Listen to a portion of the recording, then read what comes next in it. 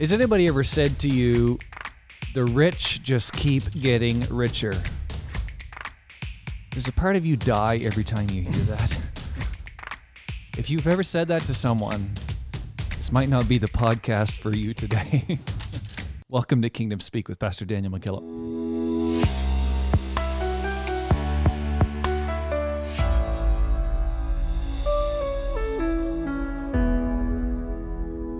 So I read on the internet, the art is not in making money, but keeping it. Well, You know, yeah, so you have the slippery fingers that just can't hold on to it. yeah. Do you remember, I won't use his name, but you'll know who it is that I'm referring to. Brother that's now deceased that used to be a member of our church, and he was pretty, just a pretty simple, he led a pretty simple life. Mm-hmm. And his whole world view of handling finances was summed up in this. It's not complicated. You just spend less than you make. Yeah. It's actually decent logic. Yeah, it was pretty good. I think that's where Dave Ramsey got the idea. There's this deal. I don't know why we're talking about this right now in preparation, but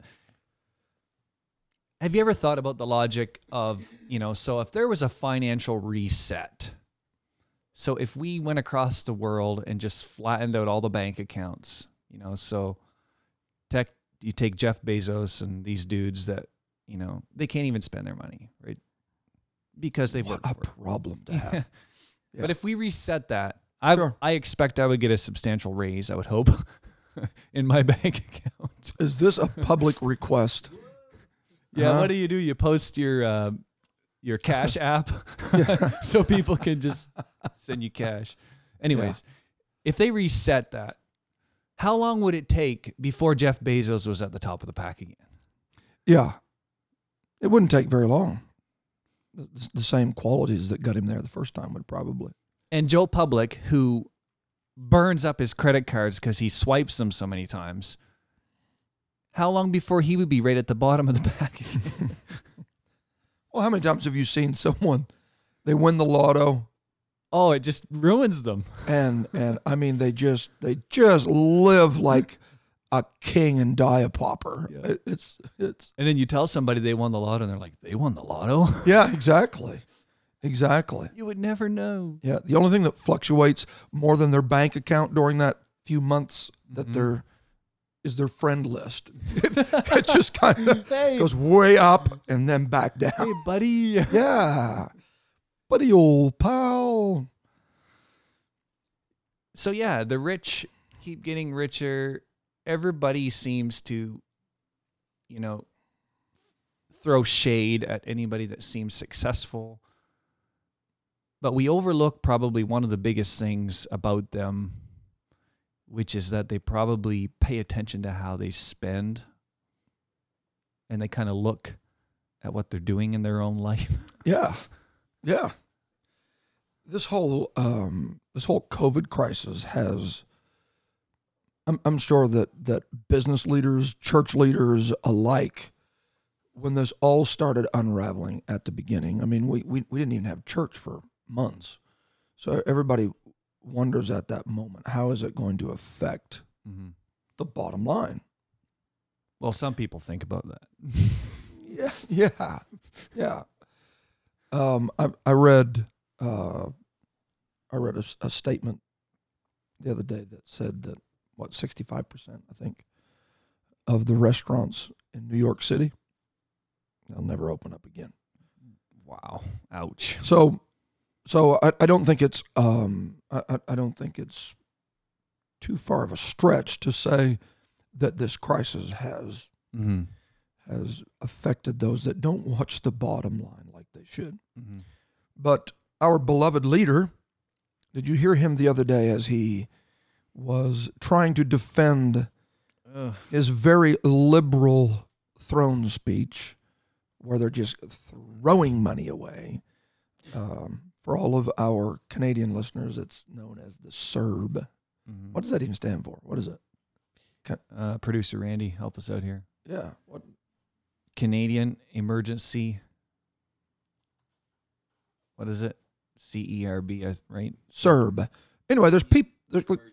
Yeah, the Canadian Canadian Response Emergency Response. We got to get him a mic. Benefit. You think he could handle a mic? As long as I continue to hold the mute buttons, I'm comfortable with that. Is there enough room in our bottom line to get producer Randy a Well, mic? Pastor, we would have to save up for that. Okay, so he steps to the mic, and they start pushing back, saying, "How are we going to pay for all of this stuff?" I mean, they've been giving these CERB payments to, and I'm sure that every country alike is reeling from this. They're giving money to everybody. You can be in jail and be getting a CERB payment. People on income assistance are getting. You're not even working. You don't have a job, meaning that you never lost anything. Why are you needing an incentive? And they're just writing checks. And so one of the leaders of the opposition was pushing back against that. And our beloved Trudeau's response to that was, "Oh, it's a great time to be giving away money that you don't have because the interest rates are so good." It's like, so let's take that logic on a trip. Kidding me? So I can give something away that I don't have because the interest rates are so good. Yeah, I just bought an extra house because the interest rate was right. That's yeah. So let me ask you this. Why you are the executive director of this podcast? Oh, did I get a promotion? Well, your name's on the title. I haven't changed that yet. Oh, you haven't? Okay. Why do you want to talk about this right now? Can't we talk about like end time revival? Jesus is coming, which he is, but you know, this is a very poor financial strategy. If your escape from the financial mess that you're in is that Jesus is coming, yeah, you bet. Yeah. We're gonna need to hear something else besides that. Yeah. You know, I've said it tongue in cheek, and then the Word of God took me behind the proverbial woodshed. I've mentioned this, that, you know, if someone could let us know, if we could get a definitive divine statement release from heaven's press secretary, letting us know that Jesus was coming in, 2023 or whenever.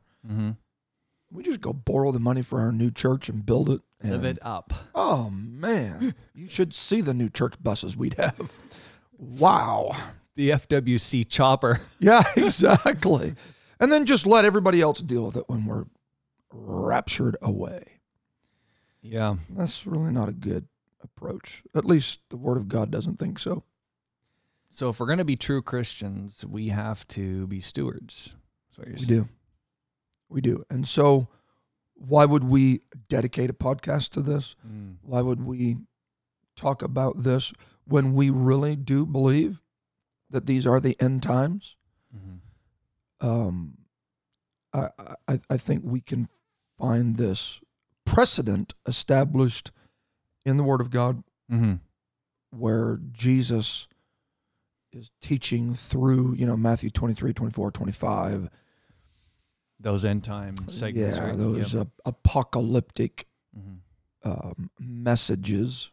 So if you're on your way to the shopping mall right now, you might want to shove the clutch and pull over and just listen to this before you go nuts. Yeah, with the MasterCard. Yeah, you better. Pastor Daniel McKillop putting the master in MasterCard. Yeah, exactly. So, Jesus is teaching, and he is addressing everything from hypocritical Pharisees who are all about being served rather than serving, to talking about Jerusalem, Jerusalem. How oft I would have gathered you as a hen gathers her chicks, but you would not. Now your house is left unto you desolate. These are huge. They're massive. The message is short, but it's deep. These are those harbingers, right? Yeah. Yeah. Yeah. Not one stone's going to be left Mm-hmm. upon another. And he goes through this and he starts highlighting what are the signs of your coming. You know, the disciples are asking this. Basically 2020 is what the signs are. You really think that? you think this just maybe could be? I've made a deal with myself. I'm not going to ask, can it get any worse? Oh, don't. I'm not going to. I've asked that a couple times in 2020. Wait, we're into October now. October, November, December. I just can't imagine what's and are you the one that's holding on thinking that New Year's Eve is going to like be the switch? That when we flip it, it all goes back to, I don't know. Dare we say normal? Yeah, I don't know. Who knows what normal is right Who now? knows? Jesus is going through this with his disciples. And he says there's going to be rumors of wars, famines, pestilence, earthquakes, nation rising against nation. All of these are these indicators. COVID-19. Yeah. Yeah. You're We'll just skip right over that. do you want to like blow right now? I've wanted to Wind patch, of God. I've wanted to patch that in. I just haven't got to it yet. If you've not experienced that, you need to see Kenneth Copeland take care of COVID-19. I would hate to have seen it had he not taken care of it way back in March or April, whenever he did. He blew it right into that senior's home in Moncton. Yeah, 17 new cases. Yeah. Here's one that even the most self-confessed, non-studious theological person amongst us would go. Just reading the newspaper kind of is indicator. But here's another indicator that we don't talk a lot about, and that is offense. Offenses will come, and that's part of it. Have we ever seen a day when people can be so easily offended? Their skin is so thin. All right, don't this is going to be good. I don't even know how their organs are staying inside their body. Protruding. It is. You I mean, you can offend people by what you don't say now. You can see right through them. Yeah. Yeah. But that's an indicator.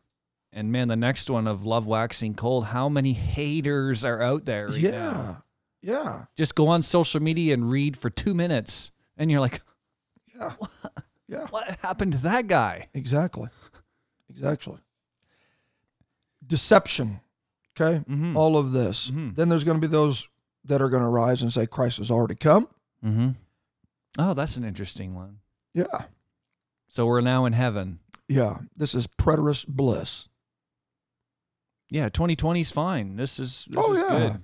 Yeah. Why would anyone think that this was anything but heaven? what we're reading is actually happening? That's not actually it. I mean, your last 6 months have been nothing but sheer paradise.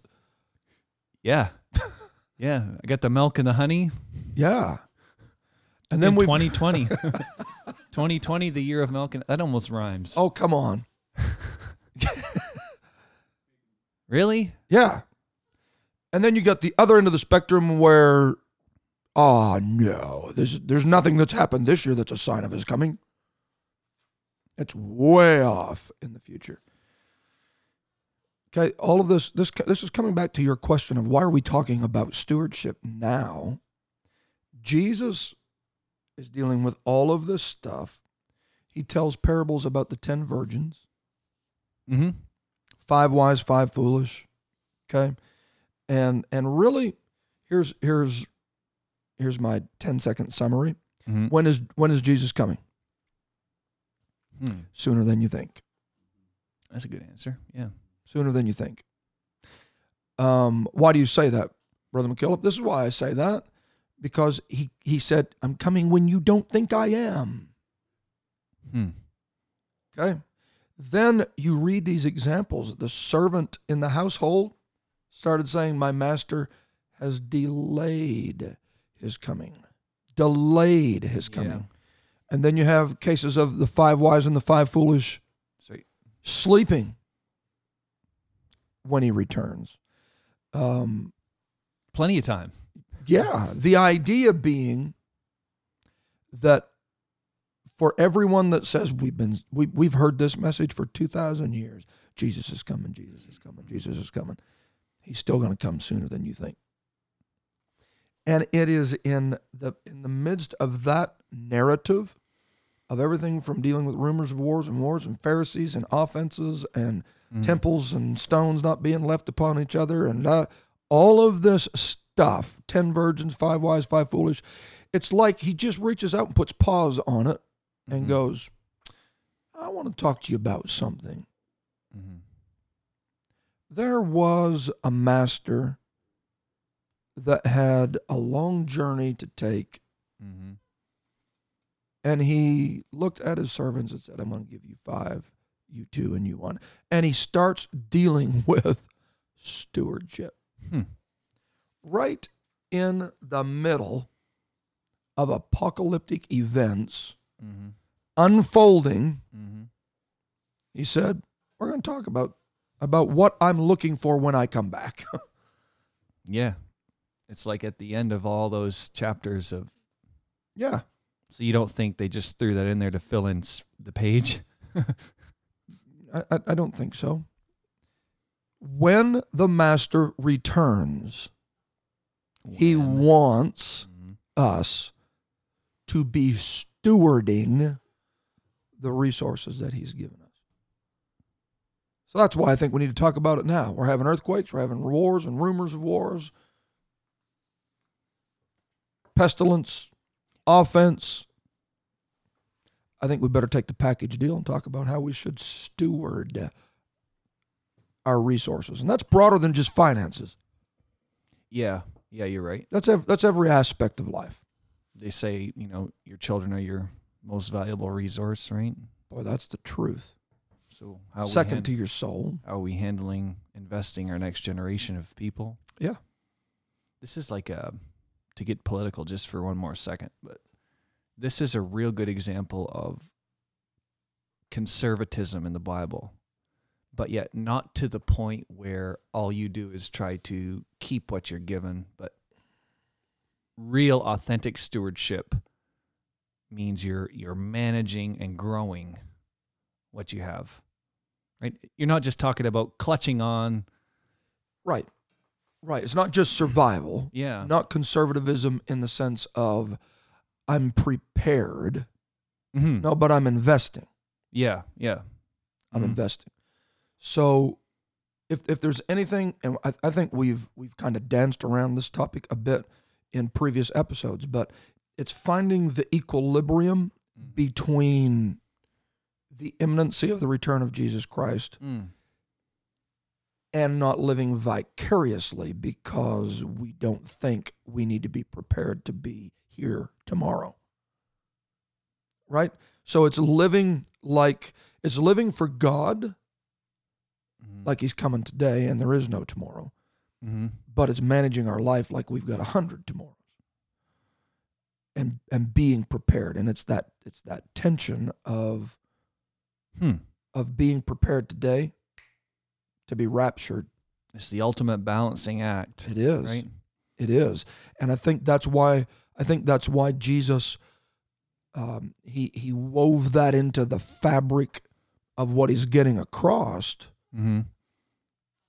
when he's describing the days that we're living in. Right, because it's pertinent at this point in history. Yeah. Yeah. We're here. And so we need to be managing our resources well.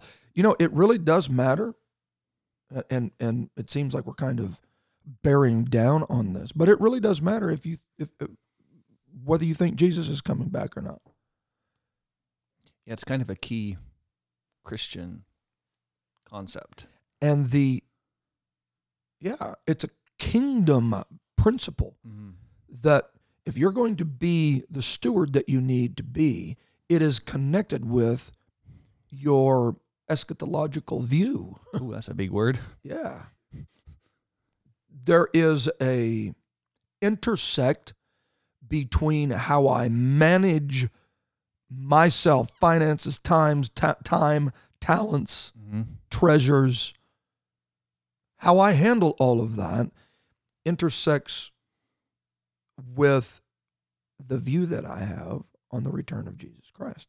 So if you look at Luke chapter 12, there's another example that Jesus gives of a servant and a master, and the delegation of responsibility, and then the view that servant has of, my master is delaying his coming.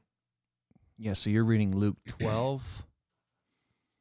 Yeah. Why don't we read Luke 12:43? It says, "Blessed is that servant whom his Lord, when he cometh, shall find so doing. Of a truth I say unto you, that he will make him ruler over all that he hath.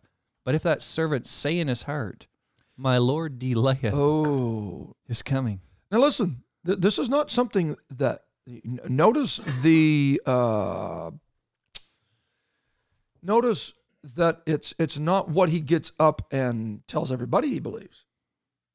Yeah. Even it's those little indicators within where he looks at what's going on and goes, the master's not coming back today.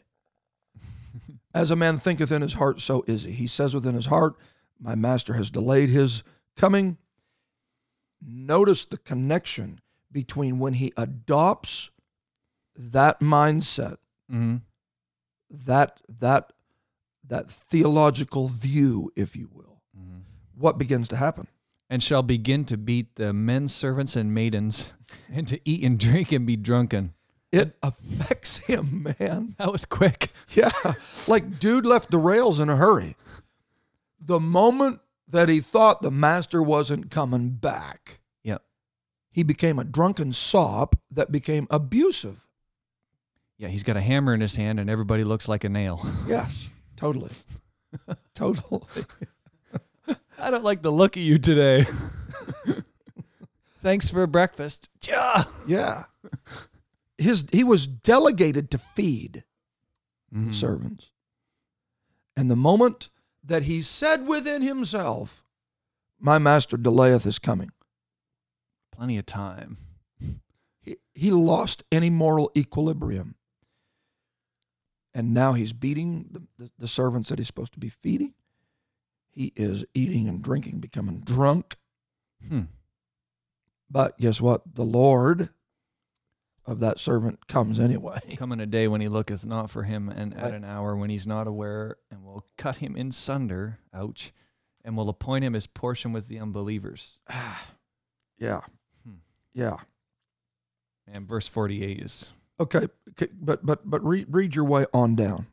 And that verse 47. And that servant which knew his Lord's will and prepared not himself. So he knew, but he didn't prepare. Neither did according to his will. Or didn't obey it. Shall be beaten with many stripes. Okay, so we have the action and we have the sentence. Okay? Because he knew his Lord's will and did not do it, he is beaten with many stripes. All right, continue. But he that knew not and did commit things worthy of stripes shall be beaten with few stripes. Same action, different sentence. Why? Because he didn't know. So it's what you know that determines the sentence. Yeesh. I see where this is going. Yeah. Okay? Because the reason I think we need to work our way into this next statement is we take this out of context. This is in the context of stewardship. All right. And this is in the context of a master letting us know what our responsibility is.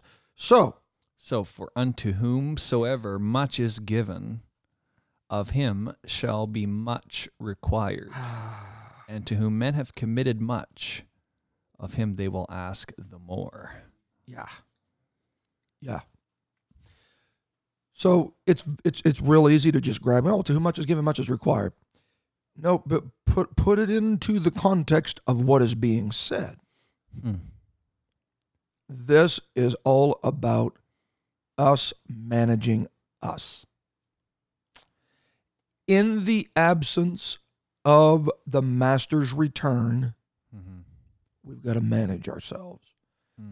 And it really starts with what we say within our heart, what we start telling ourselves. Do we think he's coming? There is a connectedness between what we tell ourselves, what we know, and what we do. And ultimately the sentence that is associated with that action. It really makes the whole perception or thought process of, man, just buy it anyways, whatever, it doesn't matter. Yeah. It's that same line of thinking, right? Because you don't think there's a direct result or consequence of your action. Whatever. Right, and if a statement like this can be attached to what you just did or bought, if this statement can be made and he knew better, oh boy, that's going to hurt. That's going to hurt. Okay. So look at this. Why are we talking about stewardship today? I mean, the world is melting down around us. If we have ever needed people that know how to control themselves and know how to manage finances, know how to manage their feelings, and know how to manage their offenses, and know how to manage their time, and know how to manage their talents, it's right now. It's right now.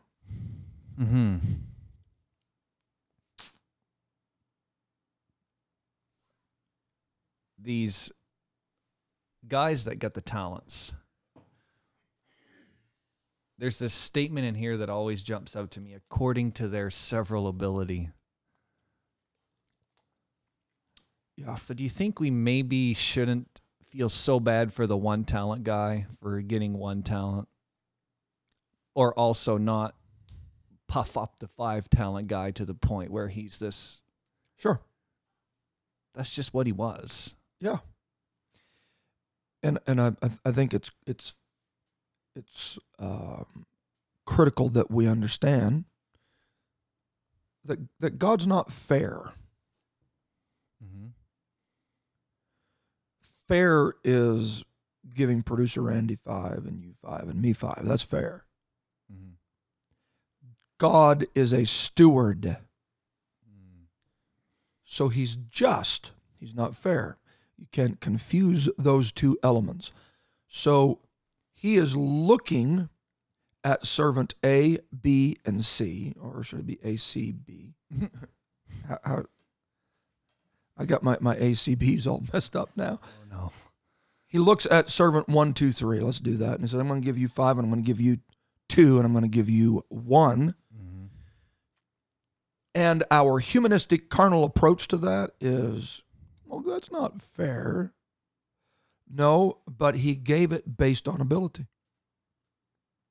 So that lets us know that before there was ever a delegation of a talent, there was an observation of a servant.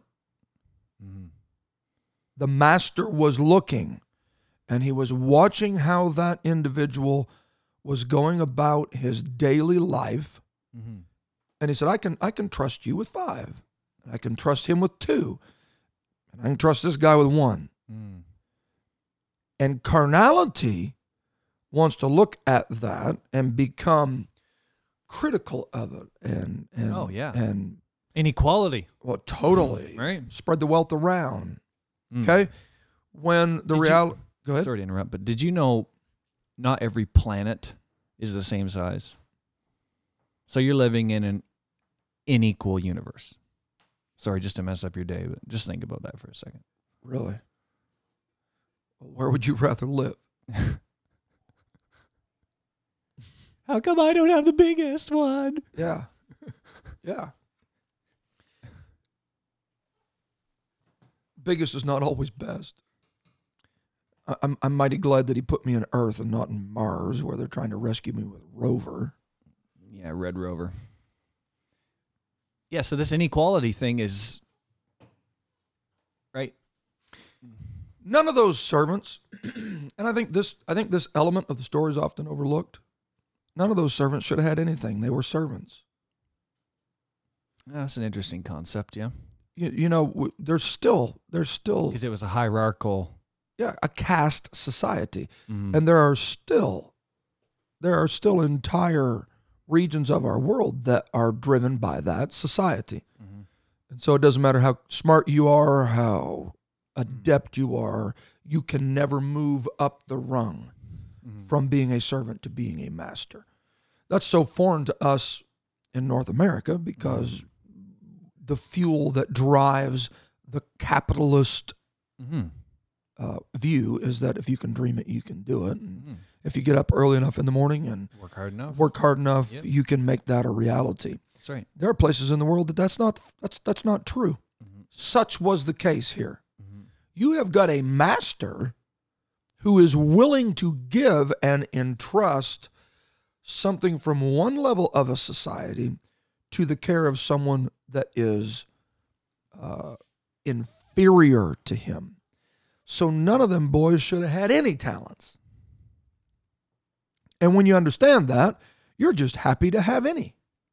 It's like the Christmas bonus, right? Yeah. He called him in and said, Yeah. There's something in the bag for you there. Really, and we don't have time to go into this, but what a depiction of the gospel. Yeah. I mean, we have this treasure in an earthen vessel, and there's not a one of us that are worthy of it. Yeah, we sure don't deserve it. But the master instilled it in us because he saw something in us. And he buried that treasure in earth. That's why we have what we have. Mm-hmm. But the easiest thing to do, back to these guys, is to allow carnality to get in the mix and there to become I'm only a 1-talent guy and I'm so envious of the 5-talent guy that I just bury what I've got instead of developing what I've got. And it's so easy to become critical of every other servant and even the master. Right? He was critical of the master. Yeah, very critical, yeah. Yeah. Well, you're just a evil taskmaster. You reap where you didn't plant and you harvest where you didn't sow. Right? Famous last words before you're about to lose everything. Banished to the weeping and wailing and gnashing. Have you ever thought about this? I mean, the response to this egregious ineptness of stewarding what you've been given, he's cast into eternal. Yeah, he just didn't lose the talent. No. He got wrecked. Right? Big time. Yeah. Big time. And so the easiest, you referenced this earlier, but the easiest thing to do is become critical of success. So the business that is a success, the church that is a success, the ministry that is a success, the individual that is a success, all of a sudden it becomes incumbent upon him to quantify why he's a success. Mm-hmm. Well, he just must have more money than what I've got. No, it could be that he's managing better. Right? God forbid we have some successful people. Yeah. Yeah. I want successful people in our church. I want successful businessmen. The kingdom needs people that know how to take 2 and make 4. That know how to take 5 and make 10. And you ready for this? Know how to take 1 and make 2. It's the same. Listen, yeah. Go ahead. You were going to say it. It's the same percentage growth. It is. Yeah. It's not about numbers. The church that doubles from 10 and becomes 20 is having the same success as the church that doubles from 100 to become 200. You're right. It's about percentages. The kingdom of God is driven by percentages. It's not driven by numbers. That is why tithing is based on a percentage. Doesn't matter if you made $10 last week, you can pay the same percentage of tithes as the guy that made $100,000 last week. Right? Yes, sir. That is why Jesus could look at the widow's mite and be more impressed by the percentage that she invested into the kingdom than everybody else that dropped numerically so much more than what she did. Yeah, he said she's giving way more than you guys. Who do you think you are, dude? Right. Right. And this is what takes the widow and puts her on the same playing field, plateau, if you will, of the Jeff Bezos of the world. I've said this repeatedly.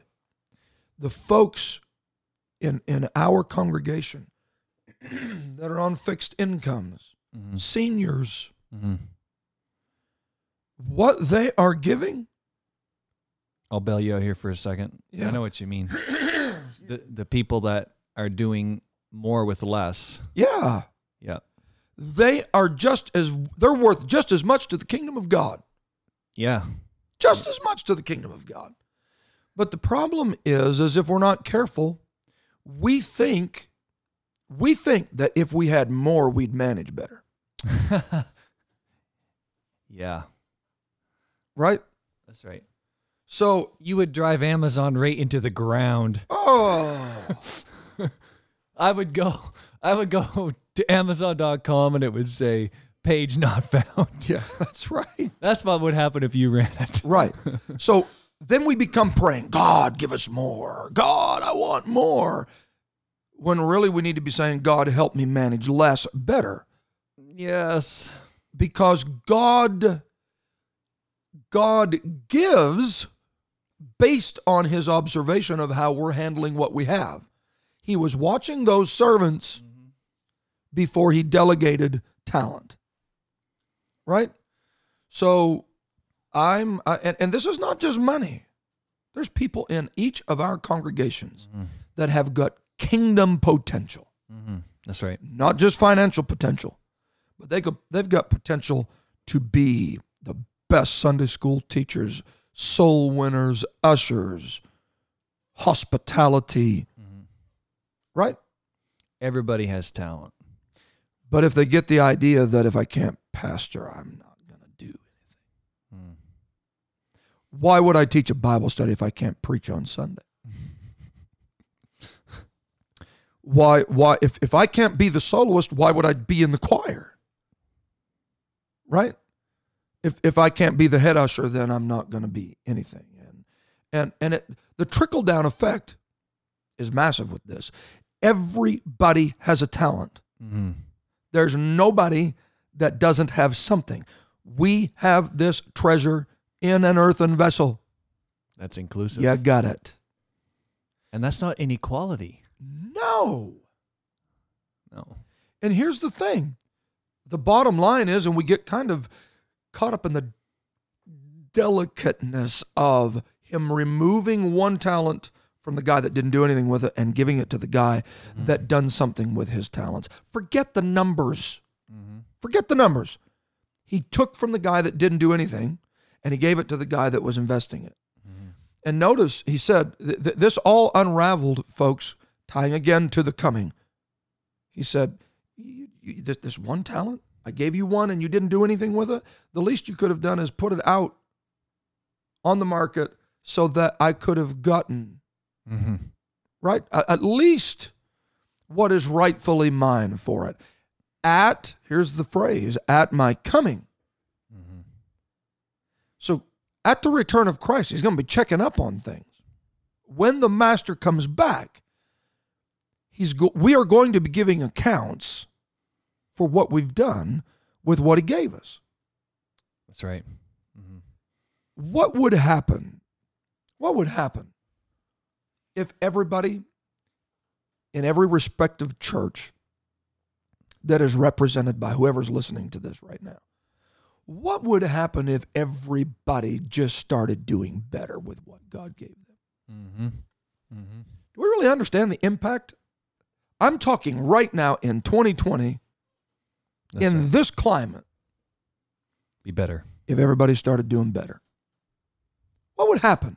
Do you really think? Here's another question, and this is something that I ponder and that I pray about, and I think it's a great question to ask yourself. Could you really handle God giving you what you're asking him for right now? If he was to answer your prayer and give you what you're asking, could you handle it? Yeah, that's right. So if God answers your prayer, could you steward what you're asking for? Here's what Jabez said, and I don't think that this can be overlooked. Jabez said, "Bless me indeed." Great prayer. Bless me indeed. I want to be blessed of God, and I don't think it's wrong to pray that way.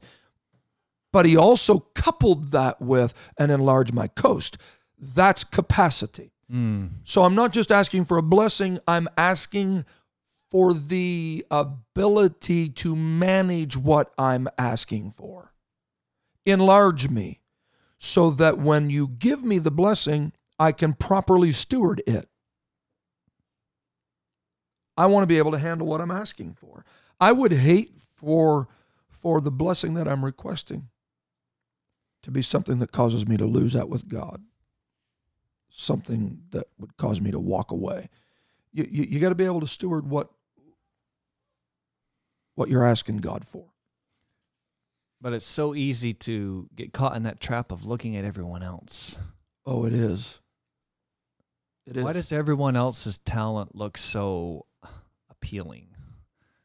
Why am I always much more concerned about them than me? It's human nature, right? It is, because we always think we would do better with the cards that someone else has dealt. Right? When really we've got to get to the place where we start, maybe we could say it this way: you've got to work with what God gave you instead of just waiting around for what you want. That's very good. Yeah, very good. Work what you got. So I want a house. All right, we'll clean the apartment you have. Right? Well, I'll tell you what, I'd certainly take care of a house if I had a house like he's got. And you got to wade through your apartment, and you don't manage what you have, but you think you'll manage what you want. Right? Well, I'll tell you what, if I had a car like that, I'd sure clean it. No, you wouldn't. Have you looked at the one you're driving? Yeah. Change the oil in the thing you've got. Or I even take it further. This may be extreme to some people, but I don't abuse a rental car. Now, I know they get abused. Oh, you know it. I know they get abused. But if I have the privilege of driving a car that I would like to own sometime, I treat it right.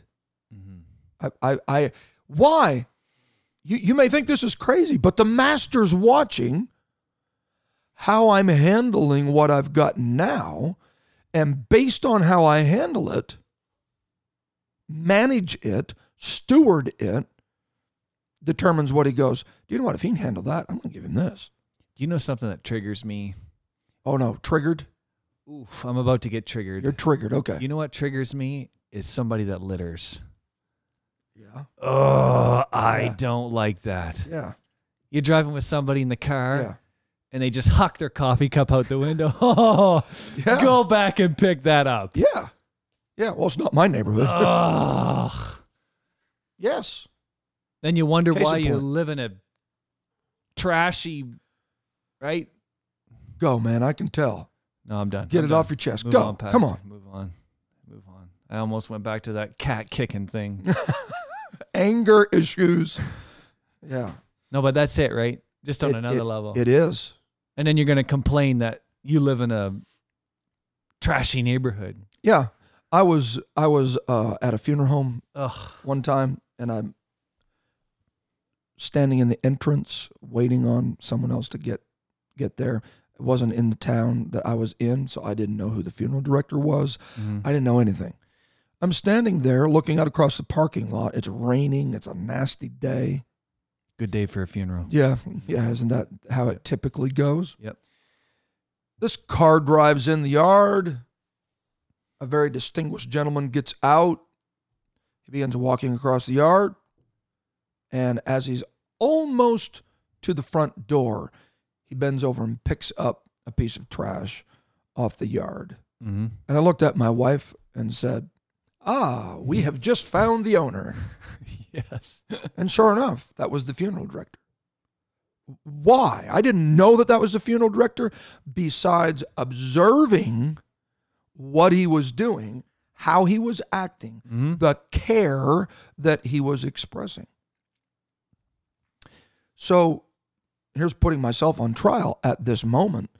But if I think God's going to trust me to handle 50,000 square feet of new church property, oh yeah, it's going to happen, then I better handle the 13,000 square foot auditorium I've got now. Mm-hmm. I'm not just going to magically become someone that can handle that. You demonstrate. If you want more, manage less better. Yeah, very good. Yes. You don't just magically get more. You learn how to manage less better, and the master observes you managing less better and goes, man, I can trust this guy. If you can turn 1 into 2, then here's 2. Now turn that into 4. What a powerful, powerful, powerful concept. It works in everything. Everything. It works in everything. I want to be better. I don't just want to be saved. I want to be better. I want to be better. I want to be a better husband. I want to be a better pastor. I want to be a better dad. I want to be able to preach better than what I preach. We want to be able to do a better podcast. We want to be better.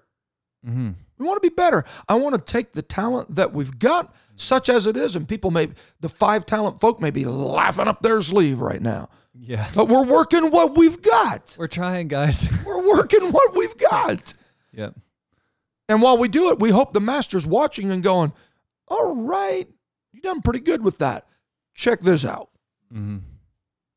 I wonder what he could do with 2. So what do we manage? And what can we manage better? And you expect us to talk about this between now and the end? In the next 10 minutes. Yeah. What are the things that these Kingdom Speak listeners need to look at in their own lives and say, all right, I can do better with that? For sure, there is way more than what we're going to cover here. But I think there are 3 primary categories that if a child of God can manage these categories properly, that they can win favor with God and probably save themselves a bit of a beating. That's always a good thing. Yeah. The stripes thing. Mm-hmm. Okay? And so I think if we break them down into time, treasures, and talents, not necessarily in that order, but we often, when we think stewardship, we automatically think finances, right? And that's a key element. We don't think about the clock, do we? But we don't think about the clock. Redeeming the time because the days are evil. So as the days become more evil, we are on a trajectory towards that. As it was in the days of Sodom and Gomorrah, the days of Noah, so shall it be in the days of the coming of the Son of Man. It's not going to get better before he comes back. No. The fact that it's getting worse is proof that he's coming back, contrary to whoever would peddle another narrative, okay? Biblically, we know that the days are getting more evil. This demands that we become better stewards of our time. It demands it. Right, and left in its current condition, it's not saved. You're not saving time. Right. If you leave it alone, it's wasted. So we are to redeem it. That's right. That means you are to become the savior to your time. I am to be to my time what Jesus was to my soul. So it's like original sin even applies to time. Yeah. Right. Except I'm the one that's supposed to be crucified to fix it. Nail yourself to this one. Right. What Jesus did to redeem my soul, I've got to do to manage my time. Very good. Very good. Okay? everything about the invent of technology robs us of time. Is there value to it? Obviously, we're on it. But is there potential pitfalls with it? You better believe it. You better believe it. I don't think anybody that's listening to us right now would disagree with the fact that if you don't keep it in the forefront of your mind, it's easy to eat away time. It goes fast, bro. Social media, news. Even good stuff. Yeah. I'm not talking wrong content. That's a discussion for another day. You've got to redeem your time. So the management of time is critical. Let me just throw this concept out. We've talked about tithing as it relates to finances, and we understand that when we tithe on our finances, on our increase, that we are redeeming the 90% of our funds. That's right. Right? The whole becomes blessed. The whole becomes blessed because we tithe the 10%. The 10% affects the 90. Right. And I think we could have a guest list that would just go into infinity that could validate the point that the 90% that we manage goes farther. Yeah, it goes because it's redeemed. There is a redemptive quality to the 90% because everywhere that money goes, it's redeemed money. It's kingdom money. What I want to propose today is what would happen if we took that same approach to time. If we begin to tithe time the same way that we tithe finance. So give 10% of our time to God. 10%. It's my conjecture that the 90% would be affected, the 90% of our time would likely be affected. You know it. The same way as the 90% of our funds. So everybody has the same amount, right?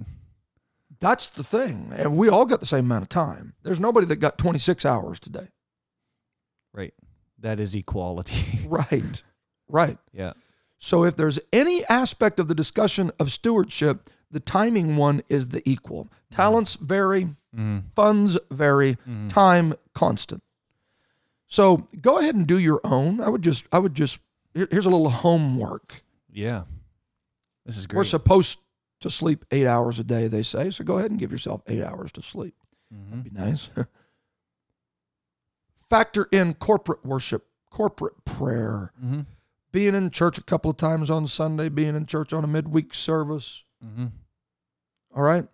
For our folks, for our local congregation, if they attend everything that's going on in a corporate setting with the Family Worship Center, and they sleep 8 hours a day, that leaves them within reason about a 45-minute window that they need to spend every day to hit the 10%. And I would just challenge you, try it. Try it. See what happens. Spend 10% of your time investing it in your relationship with God, investing it in your prayer time, investing it. There's probably many that are already surpassing it. But if this is challenging you today, try it and see what happens to the remaining 90% of your time. Yeah, do it for a week. Yeah. Just try it. So I think we need to steward our time better. We've talked about talents. Man, just to wrap that up, but that's how often do you hear apostolic content about time management? We don't talk about it a lot, do we? We don't. I think that we have missed the boat a bit, and this is not to cast any light on previous generations and how they addressed information, but the concern with Hollywood was only one aspect of the argument against television. I think time management was one that's often overlooked. Mm-hmm. And that is why I think the position is inconsistent with the advent of technology today. mm-hmm. If we don't manage time, we're no better off than... Yeah, there you go. You follow me? I do. And I also... Not that content doesn't matter, but I think it needs to be a layered approach. It's at least a two-pronged. Yeah, so if I read my Bible 14 hours a day, that's probably not good time management either, is it? Yeah, you can go extreme one way or the other. Boy, I prayed for 16 hours today. Okay, how did that pay? Right? What did your boss at work have to say about That's that? Exactly. That comes back to the adage of they are, how did that go? Heavenly. They're so heavenly minded, they're of no earthly good. Oof. Walking around with their head in the clouds all the time. So it takes balance. Mm-hmm. It takes balance. And we have to manage that. Got to manage finances. Yeah. Got to manage finances. We'll move on now. What's number 3? Oh, yeah. You want to skip over that? When it comes to managing finances, there is... We just don't have time to break it all down. We don't have time because we care about your time, fellow listeners. The management of time is affecting our ability to talk about the management of money. That's right. So, suffice it to say that where your treasure is, there will your heart be also. So you invest with where you want your heart to go. Exactly. If you're worried about, boy, I don't want to backslide. I don't want to be... I don't want to walk away from God. I don't want to... Then go ahead and invest in the kingdom of God. The safest thing to do is put your money where you want your heart to be. Mm-hmm. And where your treasure is, there will your heart be also.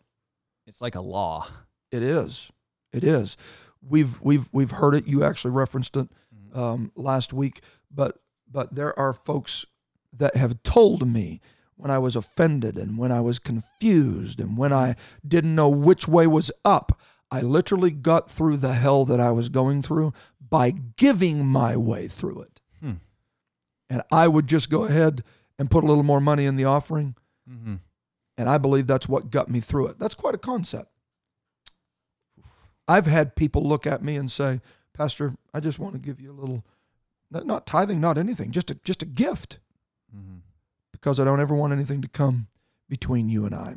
This is not a sideways request for gifts. I'm just telling you that for them, they wanted to tie our hearts together. Where your treasure is, there will your heart be also. Boy, the haters will love. That would be a good spot to cut there. Cut right there and post that. Yes, absolutely. But it also works if they're not going to clip that. Let's talk about this just real quickly again. It works in building relationships. If you want to build a relationship with someone, if you want your heart in it, you buy her roses. Yeah. Right? Or if you ever wonder why nobody at work even thinks you're decent, maybe you should buy them a coffee. Yeah. Instead of asking them if they have money for coffee. Right. The heart runs on the rails of what you invest in. This is how, you build relationships before you ever ask them for something. Right. And it works for finances. It totally does. So let me just give this as a and we got to move. How are we doing with time? We're good. We're doing good with time. We could spend another 10 minutes. Okay. So here's maybe a filter. This is going to hurt. I'm going to turn on some Hurt Zone music. Hurt Zone music? Yeah, okay. I'm just warning you. This is going to soothe, but get ready. Okay, go for it. So when you are looking at that item and you're trying to decide whether or not it's for you. Yeah. Here is the filter that you can run it through. Yeah, this hurts. The first thing to do Yeah. is pick up the price tag. Okay? The whole price tag, not the payment plan. Has anybody ever noticed that? Oh, yeah. Like you can't even get the price of something. I was in Cabela's. Is that the one that's now? Which Bass- one bought? Bass Pro. Now Bass is it? Pro. They make Bass- those nice hats. Oh, that's a discussion for another day. Where's your hat? The dunce cap. Pastor McKillop loves those hats, if anybody's wondering. Yes. Yes. You know the one. Fishnet back. Styrofoam front. Oval fish coming out. Yeah, you got it. Tremendous quality. So, Back to the zone here. back to, yeah. I'm walking by a pontoon boat because sometime in my future, Mm-hmm. I see a pontoon boat. Boy, I just felt that. Did you? Good. What is the price? $984. Well, I'll take two. Until you realize that's the payment. You can't even get a price for the thing anymore. Bro, they're doing it in like suit shops. You can't get a price on anything. Yeah. You got to dig to get a price tag. There's payment plans Yep. for everything. So when I say pick up the price tag, I'm not saying the payment. Right. I'm saying the actual price. And then you have to sit and look and say, can I afford that? This is the first filter of stewardship. Step one. Can I afford it? And here's a big deal. If it's going to take all of your money, you can't afford it. Because you probably should have some money to do other stuff. Yeah. You should operate off of these percentages, right? There's a certain percentage that you should save. Mm-hmm. So if it's going to take all my money, I can't afford it. And the Bible's full of biblical examples of this. He is foolish who spendeth it all. Mm-hmm. The wise man, he stores up the treasures. He's foolish if he spends it all. So if it's going to cost you everything you've got, you can't afford it. That's a good filter. We're not even beginning to talk debt load here. Like I said, yeah, this is going to hurt. So just We're talking, can you afford it? Mhm. Okay? Are you saying you never have debt? No, we're going to have another discussion about Mhm. that. According to Justin Trudeau, the percentage rates right now, the interest rates are just great. It's the ideal conditions to Yeah, spend. Yeah, just ideal. spend. The second filter, after you've determined whether or not can I afford it, Back to the zone. Keep going. is this. Can you handle it? Mm-hmm. Just because you can afford it doesn't mean you can handle it. But I need it. Yeah. Yeah. Let me just say this. There's some gifts you can't afford or you can't handle. Yeah.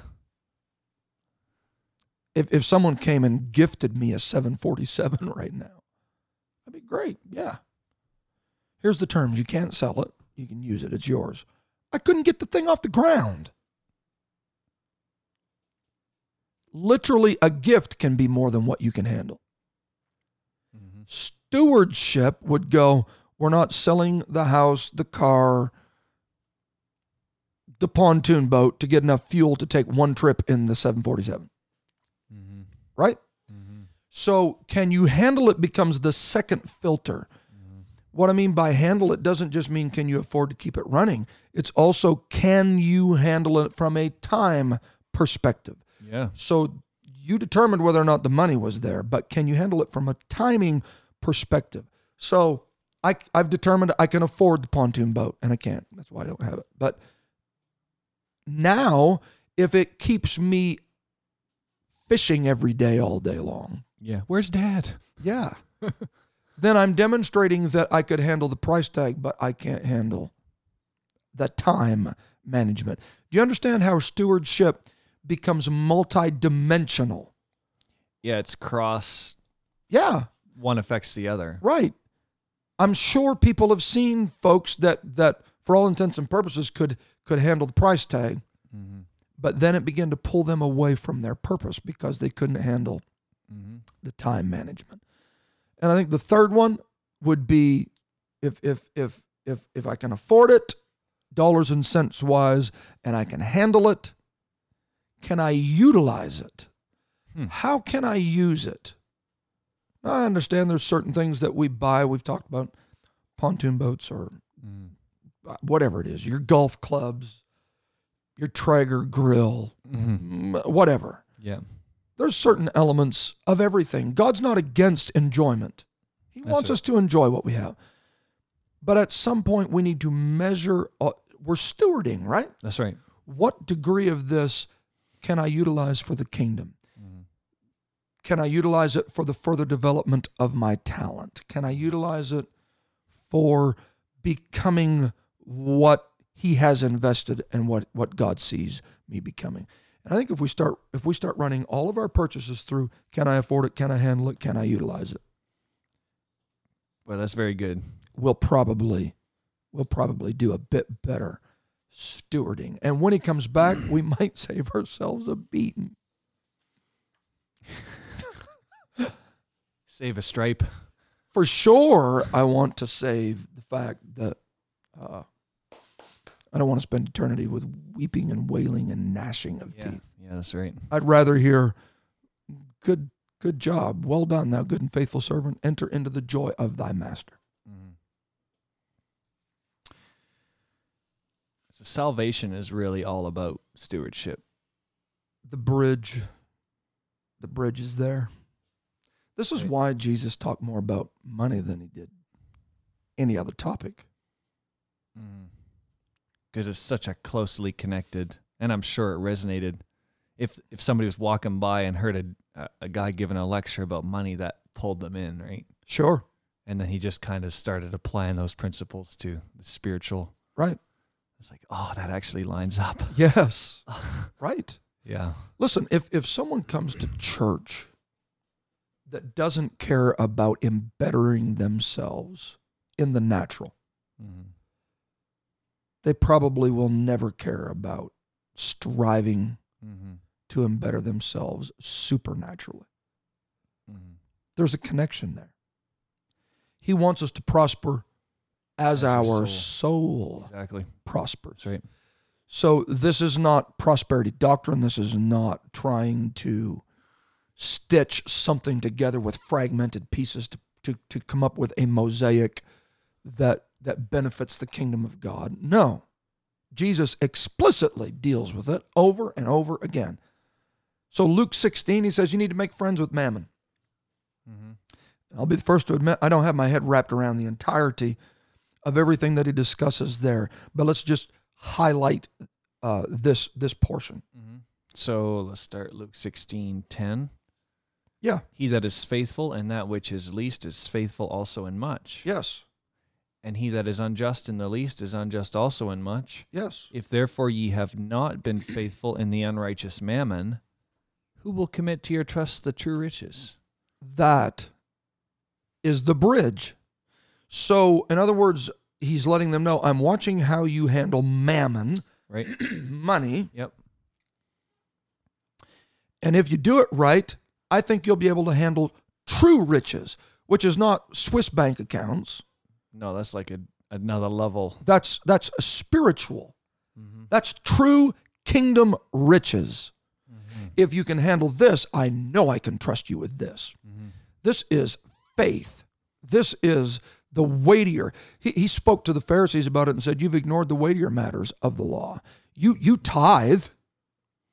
You tithe. You got the money side. But matters of justice and mercy and faith, you're mismanaging that.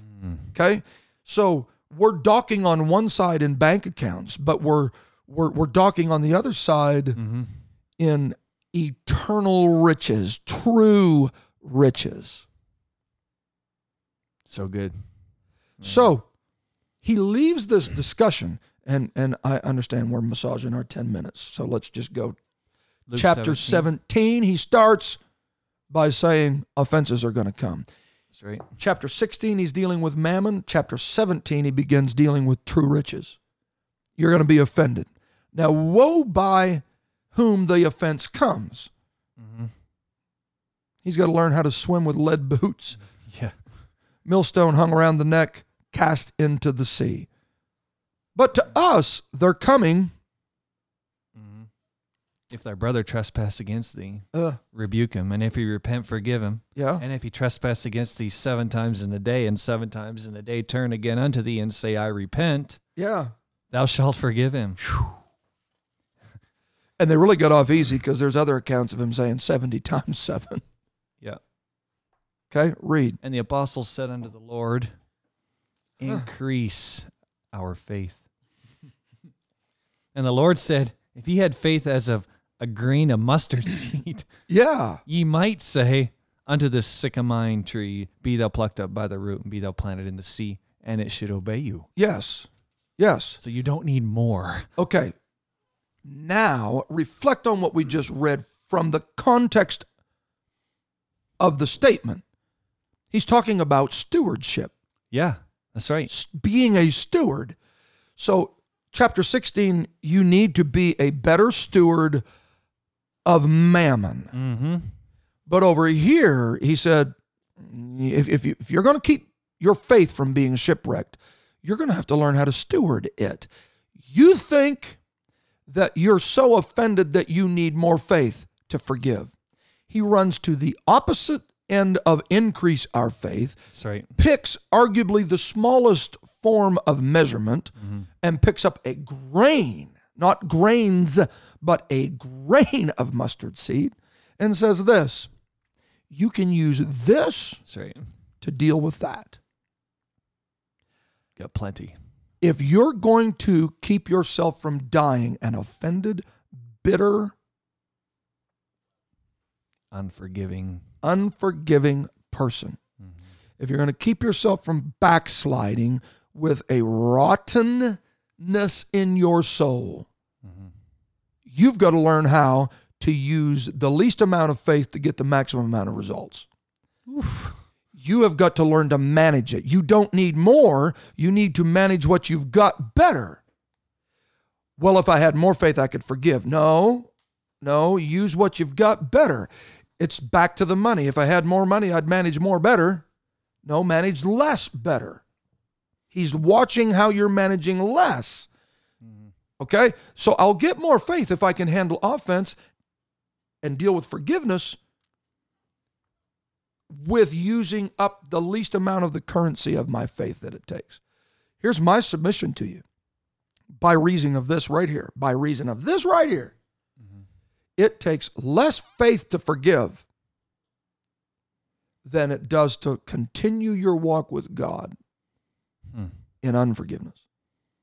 You will spend more faith trying to keep your walk with God upright and not forgiving Wow. What a concept. than you will if you just say, I forgive you. Yeah. I forgive you. Yeah, it seems like a much easier life, doesn't it? It does. It does.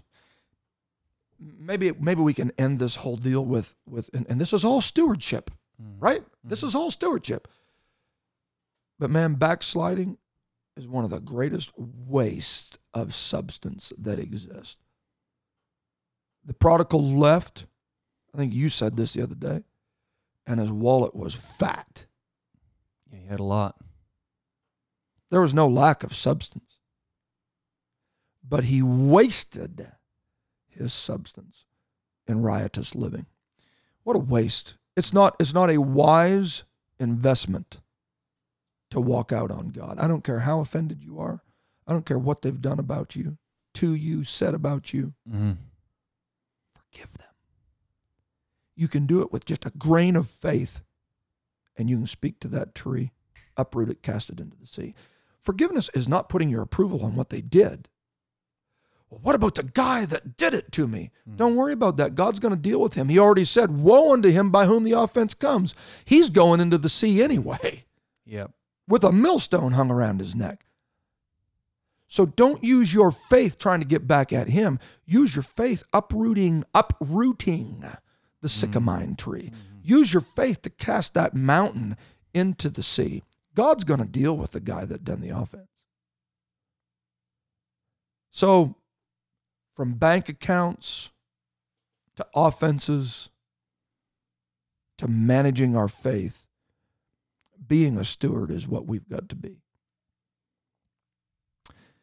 And I don't know about anybody else, but I can do a little better at that than what I've done. Mm-hmm.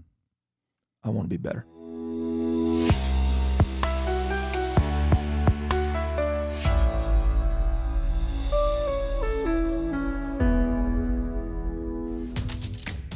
Well, that was definitely not a waste of your time if you listened throughout that entire podcast. What an inspiration today and a challenge to be better. So guess what? We want to be better. So that means more ratings and more reviews from you fine listeners. Gotcha again. Yes. I always do that this time in the podcast, don't I? So whether you're joining us on Apple Podcasts, Spotify, if you're on our YouTube channel, all of you, your ratings and reviews matter, comments, all of that stuff. So thank you for everything you're doing to keep us up. Hey, can I throw something in here? Yeah, sure, go ahead. Let me, I'm pulling it up on social media, but I want to give a shout out to a listener. Do it. I want to give a shout out to a listener. I got this message from Sister Azar in Lebanon. Mm-hmm. And she says, Jana faithfully listens to every one of your episodes. Cool. So, Jana, we love you. Yes, we certainly do. Thanks for being a part of the Kingdom Speak family. We have some awesome episodes in the pipe, so you don't want to miss the next episode.